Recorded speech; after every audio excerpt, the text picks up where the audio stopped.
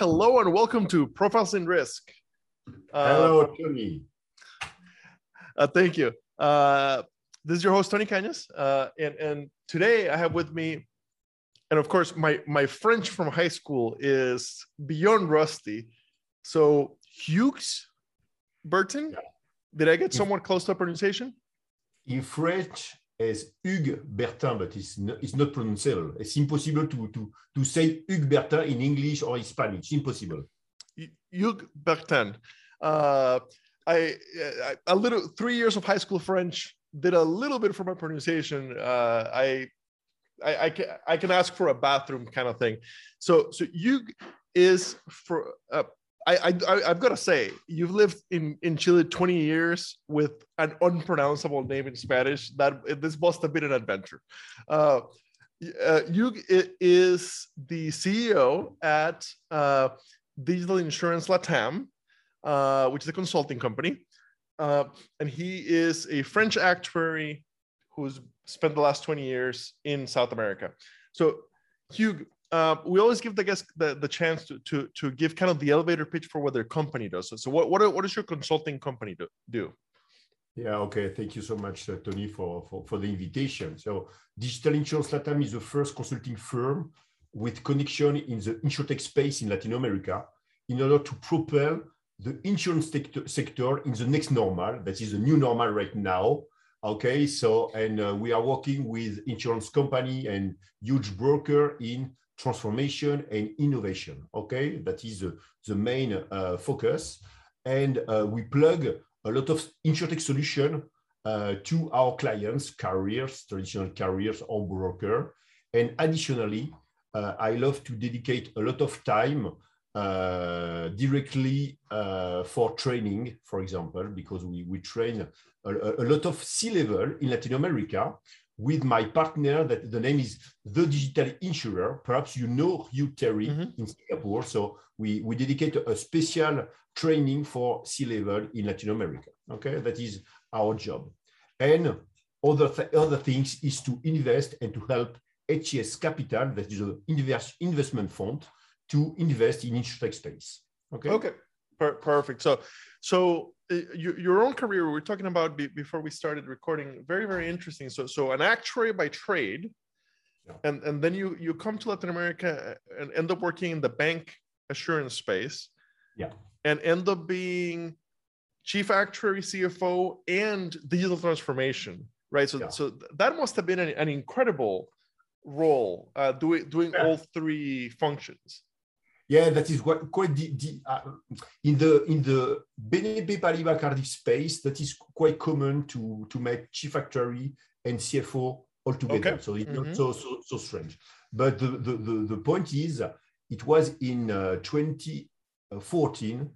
My CEO said to me, "Hey, guy, I would like you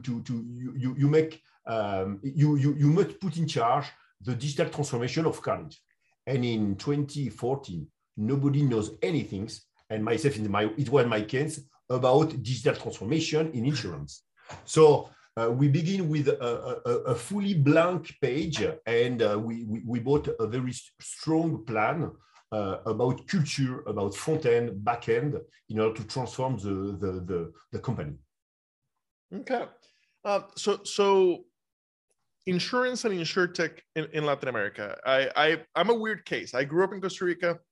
I came to the US when I was 19. I've been here my entire career. So I have very little knowledge of insurance in Latin America. I remember when I was growing up in Costa Rica, there was a single insurance company owned by the government called INS. And now there's a little bit of competition, but kind of my biggest exposure to that market was I spoke at the Reactions conference in Miami back in 2017. And it's a reinsurance conference. And I learned by spending the whole day in that conference that Latin America reinsures 90, I can't remember the exact number, but something like 98% of the risk, right? So very little premium stays in Latin America. I don't know if that has changed, but I'm assuming that it hasn't, because and the reason that they gave is because there's just not that much capital in Latin America. So what does the insurance world, not insurtech yet, let's talk about insurance first. What does the insurance world in Latin America look like? Okay, great. That is very interesting because in the case of Latin America, always we analyze Latin America like a big place to play. But Central America and South America are very different. But every country is so different. For example, I live 15 years in Argentina, and now I cross the Andes mountain and I am living in Chile. And there are two countries very different. Really? Are very different about insurance that is totally different. For example, in Argentina, there is no life insurance space. I don't know what, I think 10% of life insurance. But in Chile, that is more like 60-40, I don't remember, but every country is very different. For example, in the case of Brazil, there are a lot of bank insurance sector like Chile, but there are other places with very traditional channel. For example, in the case of Bolivia or Peru, bank insurance is not very developed. See? So every country is very different. And as you mentioned about the job of the reinsurer, every country is so different. For example, in the case of Uruguay, that is a very small country, the level of retained premium is very low. But in other countries, the level of retained premium is very high. In the case, for example, in the case of Argentina. So every country is very different. But basically, in a nutshell, I can say to you that Latin America is about 2 or 3 years late in the development of the country if you compare with Europe or with US, okay? Okay, very interesting that Chile and Argentina would be that different. So from my perspective, being from Central America, yeah, Central America and South America are very different from each other.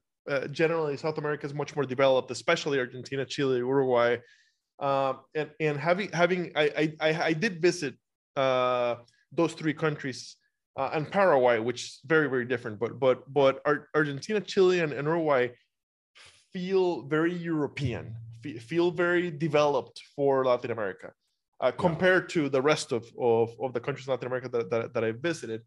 So it's very interesting that Chile and Argentina would be so different from each other in the insurance aspect. Yeah, it's totally different. For example, in the case of Chile, Chile was very famous for the development of pension plan and everything related to the life insurance, life annuities. So it was very famous that Chile was the place to be. For example, I think that in the case of MetLife, I think that is Chile the third market in the world for MetLife. So very huge market for MetLife in Chile. But for example, there is nothing about life insurance in Argentina. And both countries are so close. So it's very strange. In the case of Uruguay is quite the same than if you compare with Argentina. But Brazil is very different, and Colombia is very different. Obvious, for sure, Mexico is very different. So, well, yeah, that's radically far away, and Brazil being Portuguese instead of Spanish. Okay, so just before we start recording, you mentioned that your organization has put together I don't know if I should call it a map of Latin American insurtechs or a report on Latin American insurtechs, and you documented 323 insurtechs. 393. Okay, so that's a large number. That's an impressively large number of insurtechs. Is it has that grown a lot in the last couple of years, or has it been like 5 years that you've had a huge number of insurtechs? Yeah, great question. If you compare insurtech space with the world, that is the same things, 3 or 4 years late if you compare with Europe or with US, definitely. But that is very interesting because there are a huge growth, about 22% by year of growth of insurtech. As you mentioned, we know that there are 393 insurtech in Latin America, but it represents about 7% of the total worldwide insurtech, okay, but only 2% in the funding part. So basically, if I can make a summary, there are a lot of insurtech quite with a very good growth rate, okay, 22% by year, that is great, but with a very low funding level right now. So a large, in my opinion, Latin America is a very nice blue ocean. There are a lot of opportunities, okay, but very immature right now, okay? So lots of opportunities for the venture capital funds, for the investors. So for now, okay. So my experience with Latin America is that the way businesses are funded is very different from the U.S. Right? In the U.S., businesses aim to or large businesses aim to eventually go public and be publicly traded. In Latin America, there tends to be a domination by conglomerates, by family-owned conglomerates that own businesses in a variety of different spaces. So for now, is it more that type of investment, like the same family? Is that what you're seeing a lot of in the insurtech space, where not yet corporate investment coming in?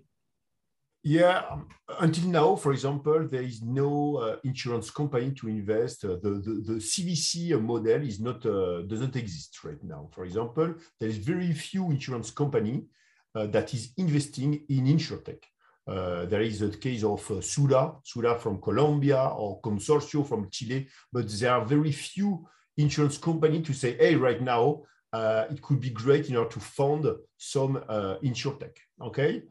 But we understand that right now, for example, last year in 2021, the level of investment was $391 million. That is 50% of the total amount of funding in since for the last 10 years. So basically, in the last year, there are a very important change in Latin America. For example, the best success story is Betterfly. That is the first insurtech unicorn that born in Chile. And I think that right now we will observe in the next 3 or 4 years a large amount of funding for insurtech space in Latin America. Okay, so we estimate that we can reach the amount of $1.5 billion of investment in Latin America for the next 3 or 4 years. Oh, so you're expecting it to about triple, a little more than triple. That's fantastic.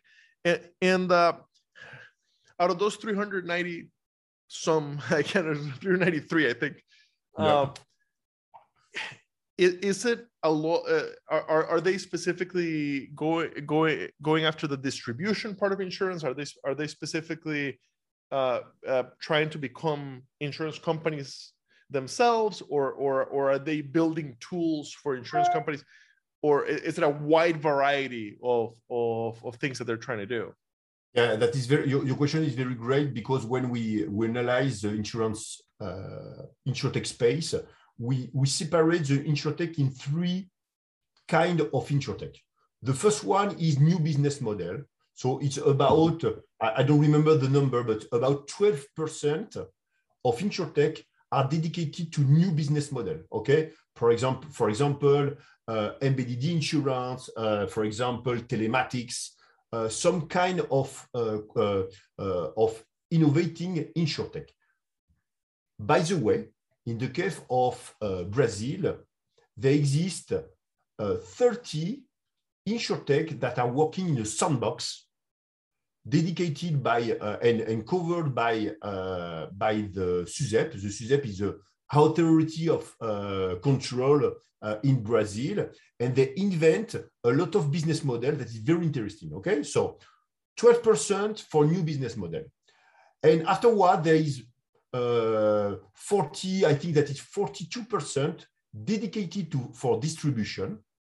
Okay, that is MGA, digital broker, aggregators, something else. Okay, and in this space of distribution, half is from is a classical, a traditional broker that is investing in technology. So from traditional broker to insurtech, and 50% is fully insurtech. Okay, and the last part that is about 45% are insurtech dedicated to the value chain of insurer of broker. Okay, for example, thematic solution dedicated to fleet model, claims management, fraud detection, digital platform, and something else. So a lot of it is distribution. Yeah, 45%. Yeah, and that seems to reflect kind of how it started in the States, where a lot of the first plays were distribution. Makes perfect sense. What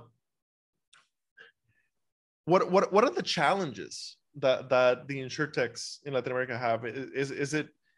Is it mostly the funding piece, or is it hard to find talent, or are the insurance companies that they're trying to partner with even more conservative than in the US, or what are the challenges? Great. I think that the challenges are first, in Latin America, there are a lot of blue ocean. For example, very low level of pet insurance, very low level about SME insurance, very low level about everything. There are a lot of blue ocean in Latin America, first. Okay. Second, talent exists. Okay. Talent in Argentina, in Brazil, in Chile, in Colombia. There are a lot of talent in Mexico, a lot of talents, okay, to make the change. I think that first, insurtech is not the first focus for entrepreneur. The entrepreneur like more to work in food tech, ag tech, fintech, but insurtech is not very glamour, is not very sexy. So that is the first challenge. So to understand that there are a lot of opportunities. So to communicate about that first. The second one is funding. Definitely, until now, the level of funding is very low, 2% in the worldwide world, but valuation in insurtech is very low in Latin America if you compare with Israel, that I know very well, or if you compare with US. In US, valuation are wow. It's a topic. So with the PowerPoint, the guy asked $20 million with any problem. Okay, so in US, valuation is a topic. So the second point is funding. And I think that the third point is the capability for insurtech to create a good market in one country and to move rapidly in other markets. Okay, for example, in the case of Chile, it's very important that Chilean insurtech can go rapidly to Peru, to Colombia, to Mexico, and to go afterwards to US. Okay, so I think that, for example, in the case of Spain and Portugal, I think that we will observe a very strong bridge between Iberian, so Spain and Portugal, with Latin America. So in my opinion, there are three challenges. The first one is to make insurance glamour. That is the first point. The second point is to capture more funding. And the third is to the capacity for insurtech entrepreneur to move forward rapidly from a country to other one. It's very interesting that there's so much blue ocean because there are areas of the world where part of the challenge with rolling out insurance products is that there's no culture of insurance, right? Generally in more collectivist societies, you're kind of expected to your family will back you up, your community will back you up. Everybody will get together when something happens and help you rebuild rather than insure it, right? In my experience of Latin America, getting insurance is common. It's a common part of the culture. We don't have the variety of products like pet insurance kind of thing, but I would think that it's not that hard to convince people to buy products like that, given that like auto or motor insurance and home insurance are pretty normal, right? So I'm guessing that it's more just it hasn't advanced to that point, but if I were running an investment firm, I would think it makes sense to throw money at Latin American insurtech, because the combination of blue ocean with a culture that does appreciate insurance, where we don't have to sell the idea of insurance. Yes, and I think, to go in your sense, so it depends on country. There are countries with more mature knowledge about insurance, other countries with very low level of maturity about insurance. But I think that until now, VC funds in the world, in US, in Asia, are not looking Latin America, because Latin America is other culture, other language. So I think that until now is not the case. But when you observe the case of, for example, Nubank in Brazil, Nubank is the first neobank in the world. 40 million clients in the world, okay, with SoftBank, with Tencent as a VC fund. So there are a lot of hard people to bet on that. Mercado Libre, that is the eBay of Latin America, I think that has about 80 million of clients. So they are very huge super app, very huge big tech player in Latin America. And I think that we can observe a big player in insurtech space. Perhaps will be Betterfly. Betterfly in 2 years fund $200 million and are doing a very great job to shake the market in every country in Latin America. So great insurtech to look at.